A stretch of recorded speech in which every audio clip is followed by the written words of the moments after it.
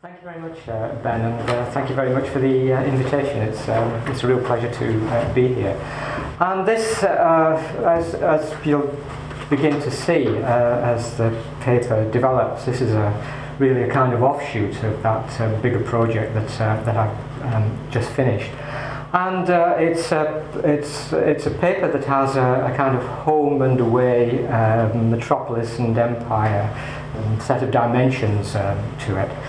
And I take it, well, the governing assumption, I guess, of the paper is that the modern politics of immigration in Britain, at least in the familiar sense of the beginning of organised campaigns to change the ways in which governments respond to flows of migrants across territorial boundaries, is primarily a phenomenon of the Findlay epoch. However you evaluate the significance of the 1905 Aliens Act, there's a lot to say about that. It did at least do two things. It introduced a new kind of public official. Immigration officers were really an invention of that legislation. And a new bureaucratic machinery for monitoring and controlling the majority, if not all, of those non-nationals attempting to gain entry and settle within Britain's borders. Largely neglected and ignored by historians and social scientists until fresh cohorts of migrants began to arrive after the Second World War, accounts of the 1905 Act can now be numbered among Britain's cherished island stories, with their characteristic emphasis upon how the nation changed in spite of exclusionary legislation. Yet the first decade of the 20th century witnessed two moral panics, not just one, around the question of immigration, and only one of them was concerned with domestic politics, or rather the agitation for restricting the numbers of East European Jews, the prime target of the 1905 Act, entering Britain, interacted with and was redefined in relation to a controversy about the meaning and future of Britain's empire.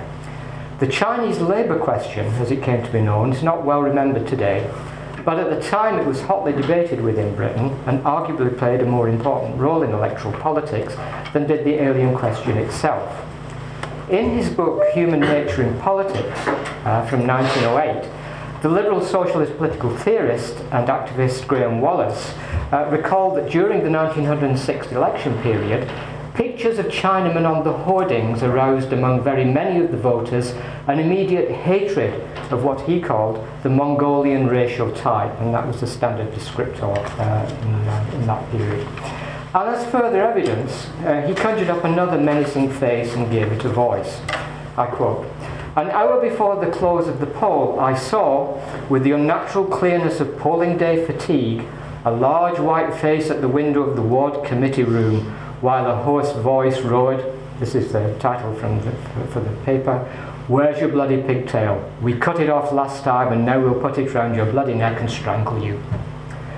Wallace is referring to an election that the Liberals very decisively won, though the episode he recounts was obviously unsettling in its violent racialised invective, and its memory persisted well beyond his party's success. The quotes that I've just given are taken from the third edition of Human Nature in Politics, which appeared in 1920.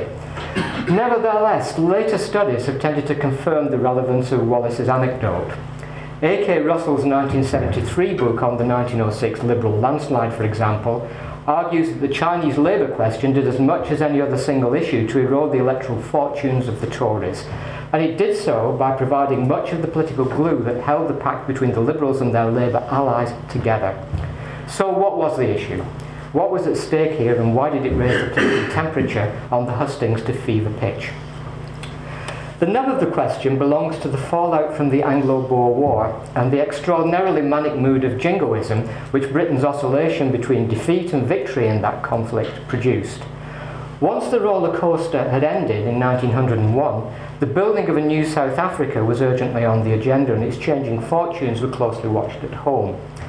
Given the scale of South Africa's mineral wealth, the discovery of diamonds there in 1867 had played a major role in intensifying the European scramble for Africa. The output of the colony's mining fields was always going to be a central concern.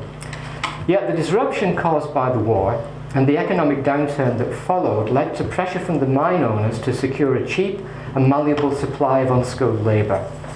The two existing alternatives before them were seen as deeply problematic.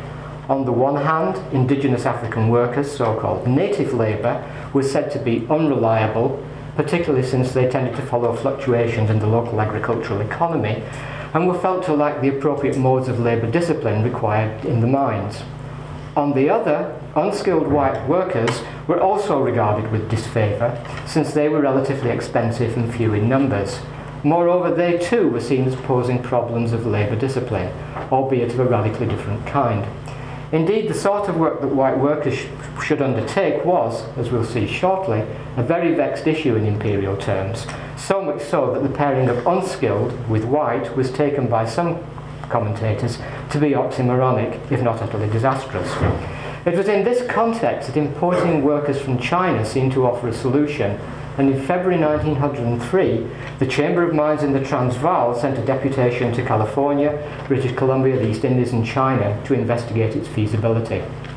The first three of these destinations were areas where Chinese labour had already been employed, though the list was not exhaustive, since it ignored other key zones of settlement such as Australasia. But feasibility here paradoxically includes exclusion, since Chinese workers formed the main exception to relatively open policies of immigration. As historian Mei Nai has noted, if Chinese labourers were an essential part of the making of the Pacific world, for example, their presence quickly came into direct conflict with what she calls the racial imperatives of American manifest destiny, according to which the Western seaboard was preeminently the domain of Anglo-Saxon civilization. Their contribution was negated by a variety of local initiatives that sought to prevent them from becoming full civic subjects. Thus, under a new state constitution of 1879, Chinese migrants were denied the right to vote in local elections and could be forcibly deported from California or confined to urban ghettos. Moreover, the Circuit Court ruled that the Chinese were ineligible to apply for naturalization since they fell outside the racial categories enshrined in the Act.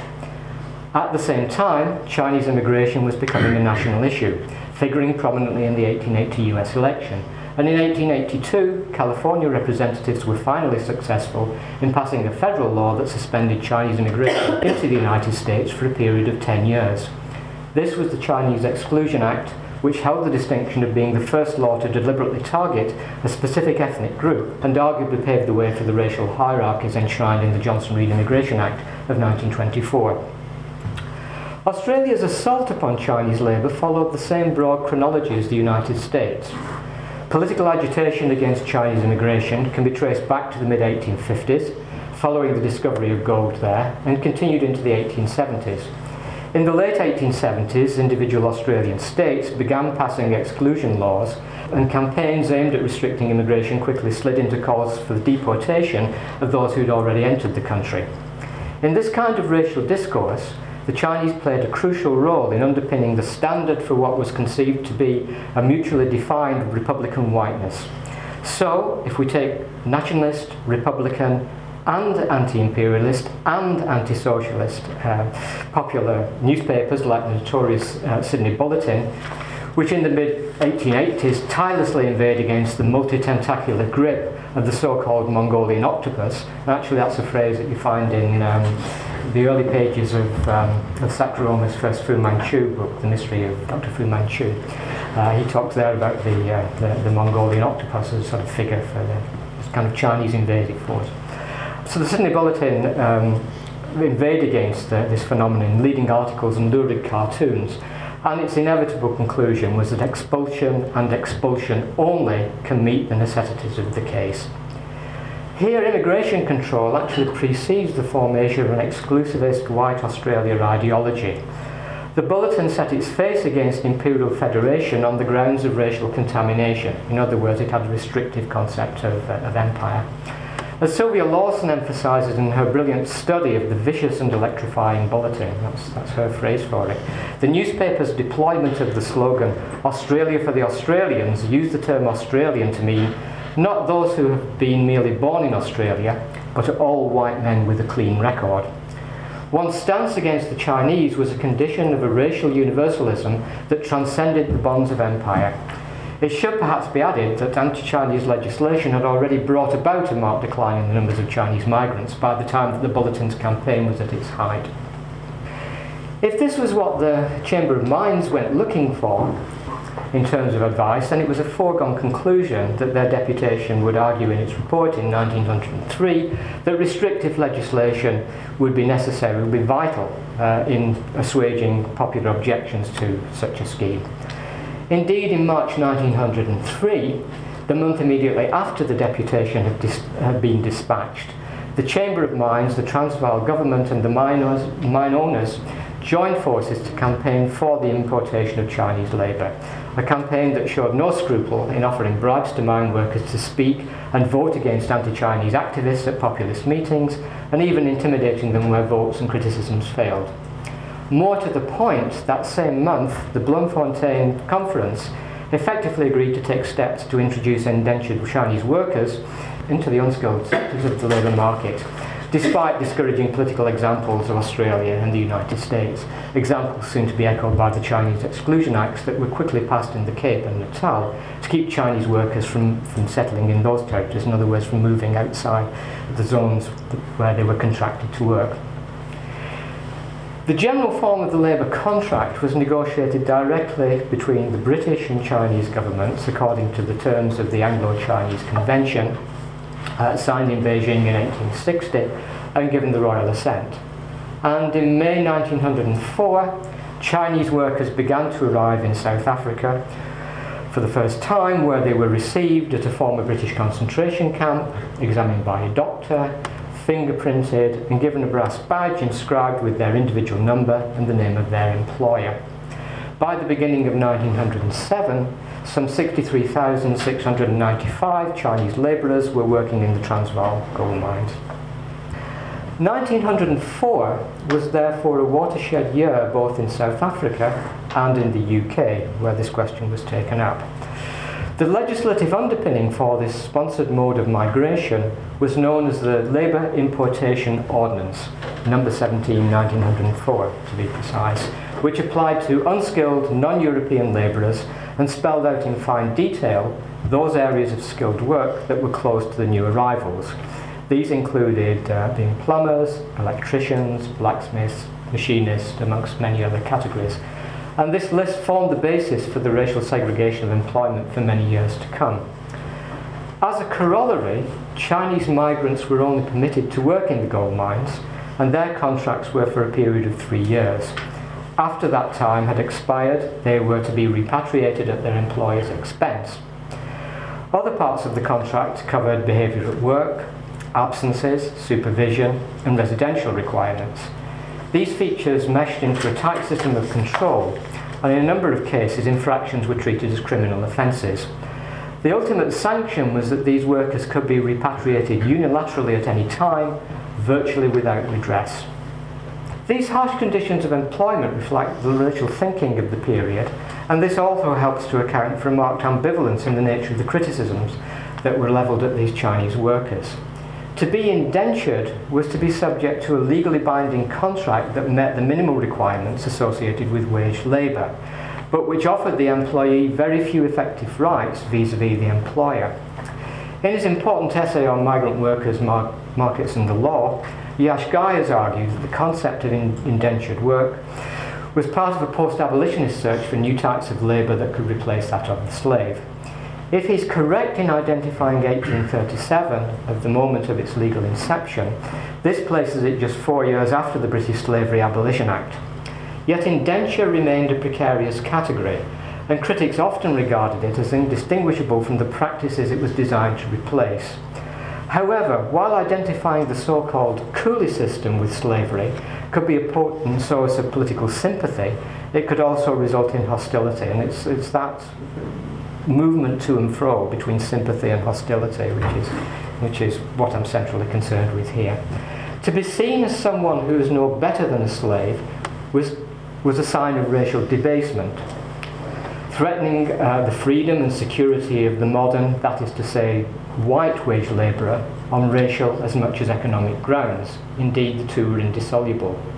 Fear of a recrudescent system of slavery played a powerful role in the anti-Chinese rhetoric of the Working Men's Party in California, for example, during the 1870s, with its resounding slogan, again deportation here, "The Chinese must go." But as we'll see, this ideological complex was by no means limited to postbellum America. In Britain, the first few months of 1904 saw the Liberals leading a movement against the Labour Importation Ordinance, and on the 21st of March 1904, the party tabled a motion of censure in the Commons, but without success.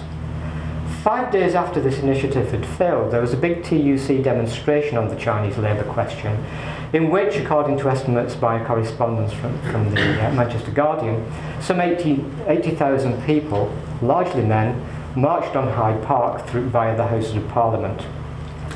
Amongst the speakers taking part were the characteristic political heavyweights that one would expect to front this sort of event. Men like the Labour leader Ben Tillett and the fiery radical Liberal MP for Battersea, John Burns, alongside representatives of organisations like the National Democratic League, the Liberal Labour League and the Metropolitan Radical Federation, amongst many others. This diversity of support was also evidenced by the 14 speakers' booths in the park.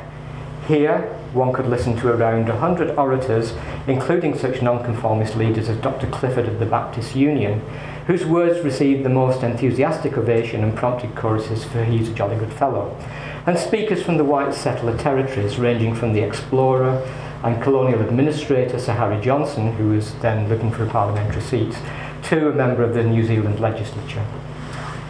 What then were the terms in which the issue of Chinese labour was raised by this broad coalition against the Conservative and Union government's policy?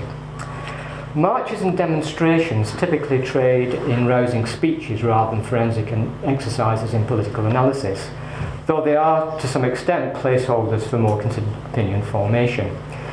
But they do reveal the direction that arguments were taking, and in this instance several points stand out. First of all, there was a strong sense of payback for the Liberal defeat in the so-called khaki election of 1900, when support for the South African War had been the major vote winner for Conservatives and Unionists. In Ben Tillett's neat line, once the people of this country were khaki mad, but now they are khaki sad, as they contemplated the results of their madness. Unfortunately, the political return of South Africa brought with it the worst excesses of the 1900 campaign. John Burns, who had only just kept his seat in that election, had shown no qualms at that time about attacking what he called Aikimo in Pretoria. And in Hyde Park in 1904, he asserted that the British government was the handmaid of the Jewish plutocracy, and the Mother of Parliaments had become the mistress of monopoly. He was not alone. Mr. Bowerman of the London County Council insisted that South Africa had ceased to belong to the Englishmen. Instead, our legislators were permitting slavery to be introduced to benefit the Jew magnates, while white men were walking the streets of Johannesburg with nothing to do and starvation before them.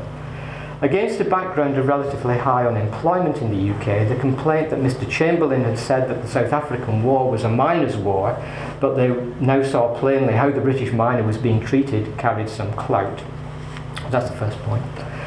The second point to note is the use of the defining image of slavery. Not only did some of the speeches invoke the names of Wilberforce and Lincoln, but the iconography of the rally relied heavily on visualizations of this figure. And I mean, I wish some of these banners had survived. As far as I know, they don't. It would be very interesting to see how they correspond to the descriptions, in this case taken from the Times. On one banner, for example, the ghosts of dead soldiers, we'll be meeting those again a little bit later on, watch strings of Chinamen in chains proceeding under armed escort to the gold mines. But the tableau could easily be reversed. In one leaflet, a one-armed but bemedalled Briton is brushing the boots of a supercilious and opium-smoking Chinese. When one MP described the issue of Chinese labour as particularly a working man's question, part of his argument was that the substitution of British miners would have necessitated a widening of the franchise which the mine owners did not want. To loud cheers, he concluded that the Chinese whom they proposed to introduce would be slaves, but Britishers never would be. Again and again, there's an uncertainty as to who is the true object of sympathy, the Chinese labourer who is being enslaved, or the British miner who is being cheated of what's seen as his birthright. Ben Tillett forecast a race war in which the whites and blacks combined to fight the yellow man and his employer. And the secretary of the Amalgamated Society of Engineers, comparing South Africa with Australia, reminded his audience that other white settler colonists had steadfastly refused to import yellow labour. That's a quote from the speech. This confusion among liberals and radicals can be traced back to the Kalki election itself. John Burns, for example, he is a kind of exceptional example, but he's an interesting, symptomatic instance, I think. John Burns had spoken out vigorously against Britain's role in the Anglo-Boer War, and in July 1900 he opposed the suppression of the Chinese Boxer Rebellion on similar grounds. Far from being an inferior race, Burns had insisted that the Chinese are far more civilized than we, with advanced knowledge in science, economics and cultural matters generally. But he appeared to see no contradiction in campaigning just as vigorously against Chinese workers. Vote for John Burns and no to Chinese labour was one of his slogans on the electoral posters. And in a similar vein, the rhetoric of the Sydney Bulletin cited earlier, in a similar vein to the rhetoric of the Sydney Bulletin cited earlier, he argued for the equal rights of all white men over the world in his October election address. How was the argument conducted away from the febrile atmosphere of the political meeting or the hustings? Perhaps the best and most revealing example of the intellectual case against the importation of Chinese labour into South Africa from within the upper echelons of the Liberal Party was advanced by Herbert Samuel in an essay from the Contemporary Review in April 1904. Samuel came from a political family, but at the time he wrote on the Chinese labour question, he was still a fairly new Liberal MP. He's not well remembered today, but he held a number of major offices in government, serving as Home Secretary on 2 separate occasions, acting as the party's leader at the beginning of the 1930s during the period of national government, and he was also the first practising Jew to be a member of British Cabinet, and at the time of the British Mandate he was the first High Commissioner of Palestine. In 1904, he'd already established a reputation as an impressively well-informed and meticulous parliamentarian, perhaps not liked all that much, who had published an important statement of where he thought the Liberals should be going politically and philosophically in his 1902 book, Liberalism, an Attempt to State the Principles and Proposals of Contemporary Liberalism in England. And so he's really one of the leading lights in the movement towards a new liberalism in this period, advocating a much stronger measure of state control than had been countenanced in the 50 years before that. So what was his view of the Chinese labour question in this period? He started his essay by arguing that Britain had entered a new era. It's a fascinating document, this essay, I think, together with an essay that I'll be going on to say a little bit about in a moment, which is just simply called Immigration, which is published in the Economic Journal. The days, Britain's entering a new era. The days of conquest, loot and territory, as a quote from the essay, were over, and the massive shifts in population that accompanied them were a thing of the past. In their place, economic migration was changing the internal composition of most countries across the globe, including the bulk of the British Empire. I quote, India has overflowed into Mauritius, Natal, East Africa and the West Indies. Many parts of the Malay Peninsula are becoming more Chinese than Malay. Polynesians have filled the sugar plantations of Queensland. Closer to home, Samuel's final example is particularly interesting. Russia, Poland and Germany, he writes, have annexed large districts in East London. He calls these race movements and notes that race boundaries are no longer fixed. But I think it's clear that in this part of the essay at least, race is primarily a synonym for nation, as it often was at that time. On the very first page, for example, he refers to, quote, a gradual transformation or mingling of nationality. But as we'll see, the emphasis quickly undergoes a decisive shift, for ultimately migration, he says, raises grave questions of what may be termed race policy. And race policy is his term for defining, what the essay is really all about. Given that international travel was becoming safer and cheaper, the argument continues, how these population flows were to be managed was amongst the most difficult problems faced by statesmen in the empire and at home. And he returns to this theme in the essay that I mentioned for the Economic Journal from, I think, the same year, on immigration, a piece that should be read in tandem with his paper on Chinese labour. Who is allowed to go where and what principles are to be invoked in making such decisions is absolutely key here. And there's no suggestion that the laissez-faire defence of the free movement of labour will do. This then is how Samuel summarises what he calls the leading issue. The leading issue is whether the influence of the British state should be used so as to secure that the temperate regions of the empire shall be the homes of the white races or be largely inhabited by Mongolians. That's the Mongolian octopus appears again. There are really two questions at stake in this quotation. Firstly, that of the proper role of the state, and secondly, that of the problem of race.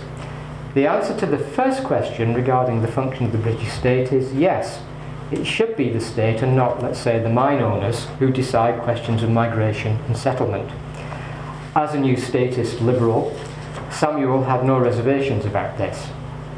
Indeed, the liberal critique of the state under the Tories or Unionists was that it had been captured by the mine owners, or rather that was the claim that radicals like John Burns were making, and not just the like of John Burns. At a crowded liberal demonstration against Chinese slavery in South Africa, held in Sheffield on the 30th of March 1904, one of the speakers had urged this quote, "This country was not prepared to allow South Africa to be handed over to a company of German Jews."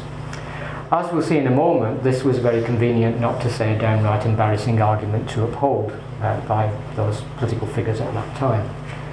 The answer to the second question, that is, which race should be permitted to occupy these more hospitable imperial climes, was much more complicated.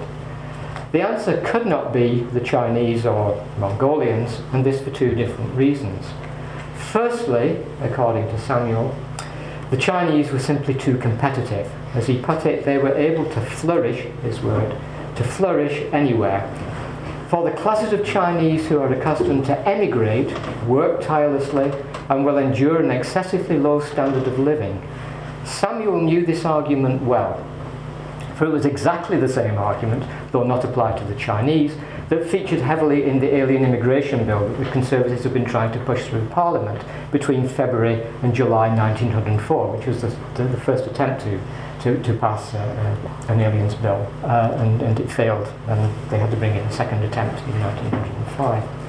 Secondly, and more seriously, Samuel accepted the view of the Chinese as a degraded or uncivilized population that was a staple of anti-Chinese campaigns in the United States and Australia, that they were unclean, addicted to gambling, belonged to dangerous secret societies, and, quote, where they live in celibate communities, the peculiar degrading vices which unquestionably they often carry with them make them highly undesirable as immigrants. In other words, they were sexually undesirable too.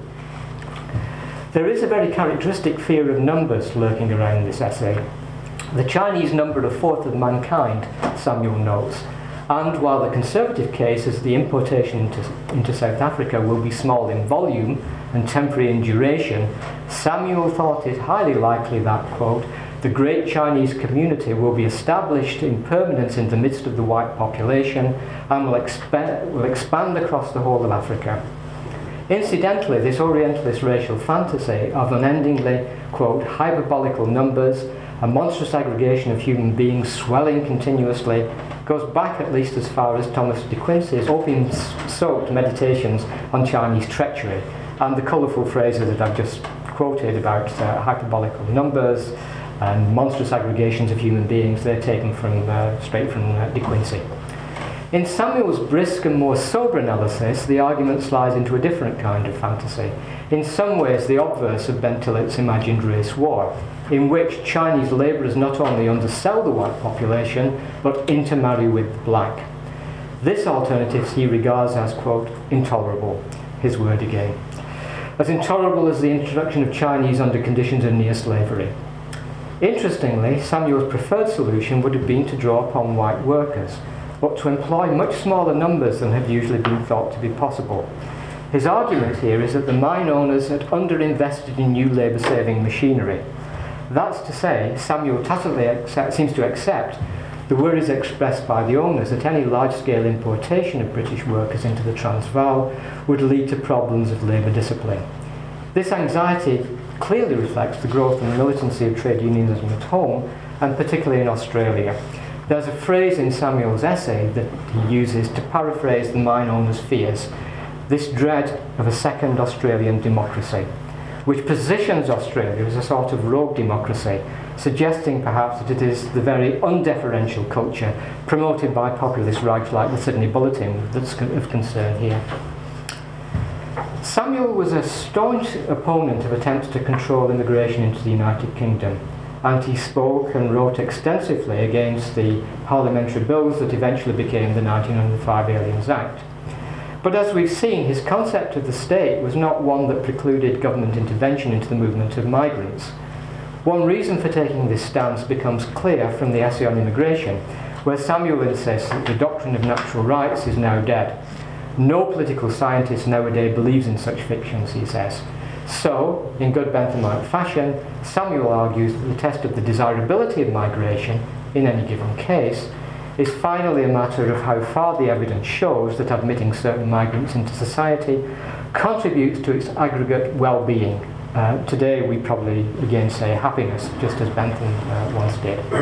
And oddly enough, although Samuel regarded the right of asylum as beyond dispute, he generally held that political questions were essentially empirical in character, each to be decided on its peculiar merits. From this perspective, Jewish migrants were not a problem, being small in number and well equipped to assimilate, whereas he argues that the Chinese had proved by long experience to be unable to be assimilated by white peoples, though he does argue that in Java, Malaya and Borneo, Chinese immigration represents, quote, an element more progressive and in many respects on a higher plane than the local population. But reading Samuel's essay on immigration, it's hard not to feel that the Chinese figure as a doppelganger for arguments about the Jews, undercutting indigenous employees, keeping to their separate communities, threatening to arrive in ever larger numbers, etc., etc. Samuel's Tory adversaries stoutly maintained that it was hypocritical for Liberals to side with white South African workers against indentured Chinese labour, while at the same time attacking the Aliens Bill for attempting to control the numbers of migrants entering Britain. Of course, the converse accusation could easily have been levelled at the Tories themselves, though in practice the Liberals tended to compartmentalise the issues, denouncing slavery on the one hand while extolling freedom on the other. But Samuel's own hierarchically informed views on race policy led him into some curious attachments. At the turn of the century, one of his new friends and disciples was a former New Zealand Liberal politician, William Pember Reeves, who was to spend the last 3 decades of his life in London, including 11 years as director of the London School of Economics. Influenced by the new liberalism, Reeves attended meetings between left-wing liberals and right-wing socialists at the Rainbow Circle, and he wrote a pamphlet for the Fabian Society on the state and its function in New Zealand. But Reeves also wrote for the radical right house journal The National Review too. In an essay on the exclusion of aliens and undesirables from Australia and New Zealand in December 1901, for example, Reeves actually cited the Sydney Bulletin's jingle, "White at the Core," and argued that Australasia faced 2 distinct kinds of immigration problems. The first of these is the inflow of coloured aliens, while the second was the nuisance caused by the European practice of shooting moral and physical rubbish into young countries as though they were made to be treated like waste plots of ground in the environs of cities where sanitary arrangements are primitive. With a little light editing, these sentiments, which I'm quoting, could have been taken from anti-alien speeches that were the stock in trade of British restrictionists like Arnold White and Major William Evans Gordon. Reeves recognised the existence of a natural migratory lord population. And it's a phrase also, I think, that anticipates Samuel's own later thoughts on the topic. And he expressed some reluctance at the idea of interfering in the free transit of civilised beings from one friendly land to another, as he put it. But just as it was necessary to protect manufacturers from adulterating their products or employing Chinese labour, so the threat to, quote, the purity and full efficiency of the superior race required state intervention. He certainly knew whereof he spoke. On 3 separate occasions in the mid-1890s, he tried to bring in anti-immigrant legislation, much of it directed against Chinese workers, under the slogan, "Chinese competition is not fair competition." But he failed. Thought to be pandering to dubious populist movements in New Zealand, like the Anti-Chinese League, these initiatives did little for his reputation as a statesman. Even his first undesirable immigrants bill in 1894 earned him the sobriquet Undesirable Bill Reeves in the New Zealand press. However badly it had played at home, Reeves' general line was very much in tune with liberal rhetoric in Britain on the Chinese labour question. As a final example, consider the articles written in South Africa for the Daily Chronicle, that best and brightest halfpenny newspaper. The author was Thomas Naylor, and later collected in a 30-page booklet entitled Yellow Labour, The Truth About the Chinese and the Transvaal, published in October 1904.